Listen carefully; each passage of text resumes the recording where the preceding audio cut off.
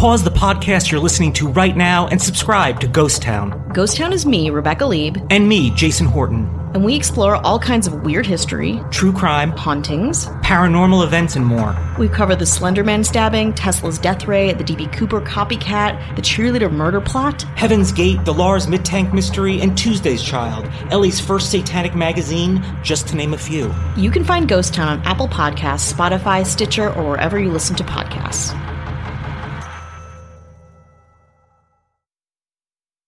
In 1961, moviegoers take a fright break, a nuclear bomb drops on North Carolina, Six Flags has a civil war, and the mystery of Lucy Ann Johnson is solved. I'm Jason Horton, and this is Strange Year.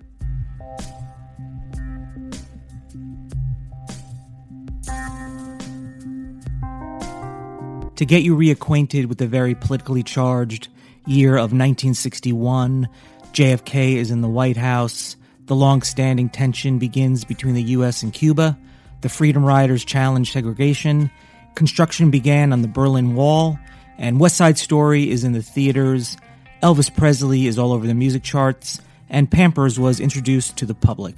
I want to focus on the obscure, so let's get into some of the events and occurrences that you may or may not be aware of that made 1961 a strange year. The accidental bombing of North Carolina, January 1961. At the height of the Cold War, Americans lived in fear of a nuclear attack by the Soviet Union.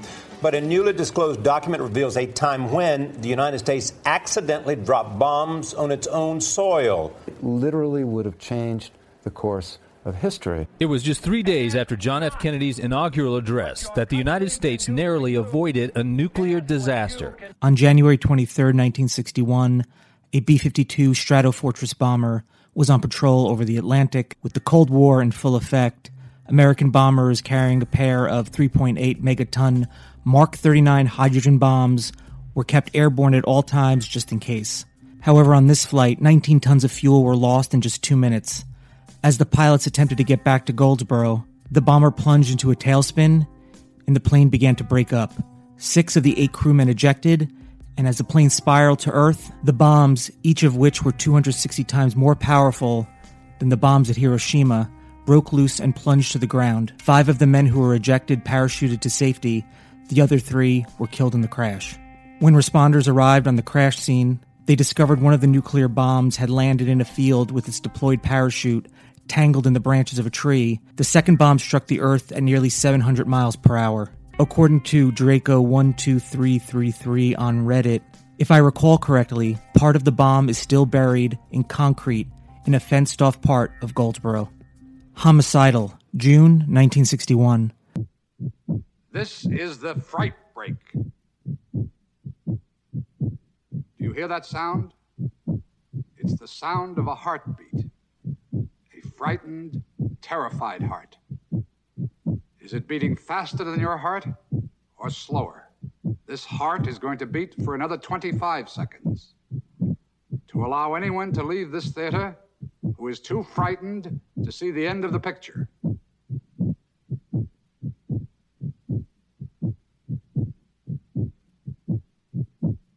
Ten seconds more and we go into the house. It's now or never. 5, 4. You're a brave audience. 2, 1. Homicidal was a psycho-esque horror film best known for its fright break. It was a gimmick in which to promote the movie, and a 45-second timer leading up to the film's climax. A voiceover advised the audience they could leave the theater and receive a full refund if they were too frightened to see the remainder of the film.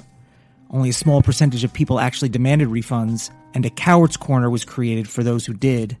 And the coward's corner was a table complete with a nurse holding a blood pressure cuff.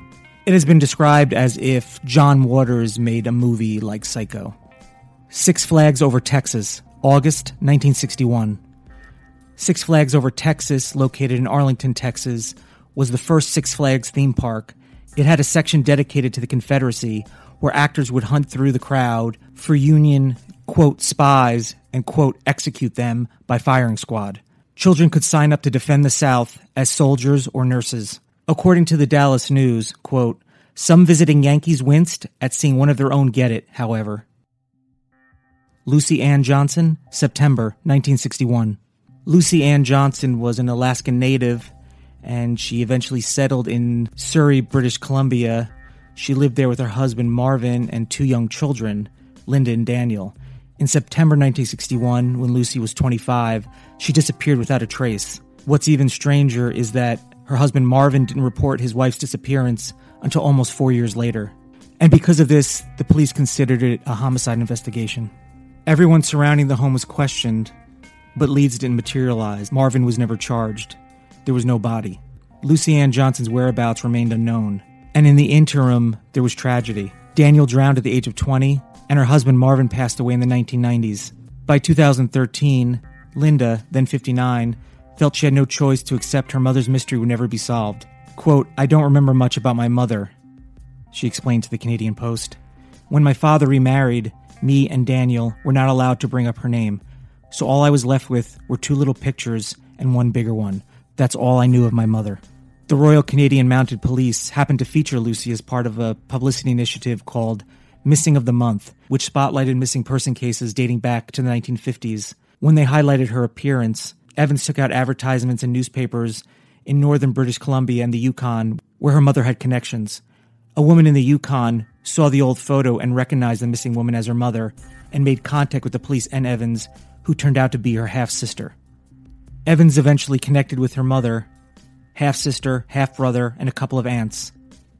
Quote, "I went downstairs, my mom grabbed me, gave me a big hug and said, 'I love you.'" She said her mother recognized her right away. "Because I look quite a lot like my half-sister, she knew right away." Even though Evans said she saw a lot of herself in her mother, there was one major difference she didn't think she could look past. "I would never take off on any of my kids the way she had to." On the second day of the week-long visit, the conversation opened up and Evans got right to the point. I asked her why she left us. She told me that my dad was really abusive to her and that he was running around with other women. She said he told her to get out, and she went back to get us, but my dad said, "You're not taking the kids," and that was the end of that. She never tried again after that. Evans said she didn't know whether to believe the explanation or whether she thought parts of her mother's story were exaggerated. Quote, "I just let it go. I didn't want to doubt anything she was telling me, but if there was still a little bit of doubt in my mind," she said, "I think I believe her. Just because the way she would look at me, she wants me to believe her." I want to thank the New York Times, CBC, Medium, Reddit, and Dallas News. If you want more evidence that 1961 was a strange year, check out episode 56 of Ghost Town, which is another podcast that I co-host. On September 19th, 1961, Barney and Betty Hill claimed to be abducted by aliens in Portsmouth, New Hampshire. The Barney and Betty Hill incident was the first public account of alien abduction. And of course, you can find Ghost Town anywhere you listen to podcasts. If you could rate and review anywhere you're listening to Strange Year, it'd be really helpful. Also, you can check out the Strange Year Instagram at Strange Year Pod. Thank you for listening, and I'll be back next week for another episode of Strange Year.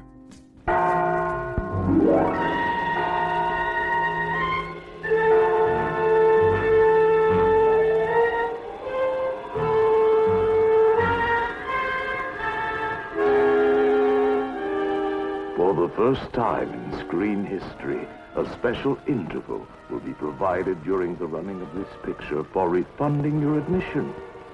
If you're unable to stand the almost unbearable suspense, the almost paralyzing shock of homicidal.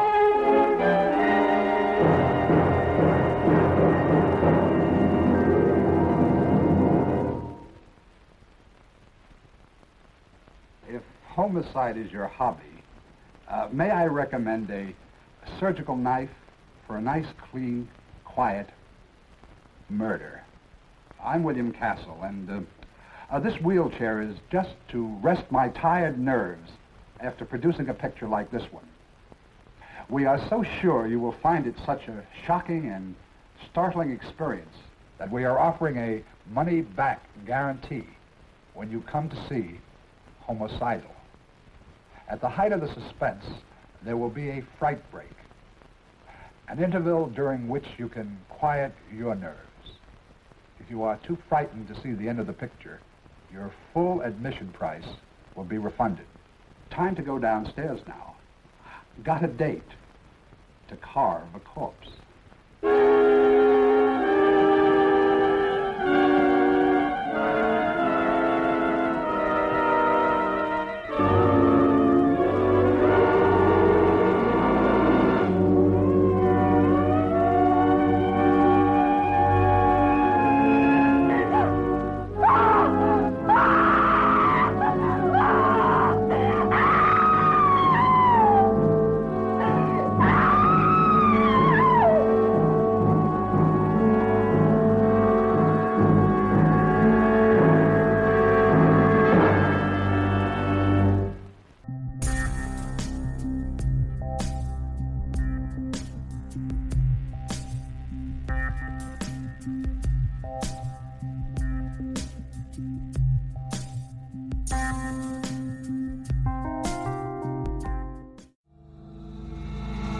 Pause the podcast you're listening to right now and subscribe to Ghost Town. Ghost Town is me, Rebecca Lieb. And me, Jason Horton. And we explore all kinds of weird history, true crime, hauntings, paranormal events, and more. We cover the Slender Man stabbing, Tesla's death ray, the D.B. Cooper copycat, the cheerleader murder plot, Heaven's Gate, the Lars Midtank mystery, and Tuesday's Child, Ellie's first satanic magazine, just to name a few. You can find Ghost Town on Apple Podcasts, Spotify, Stitcher, or wherever you listen to podcasts.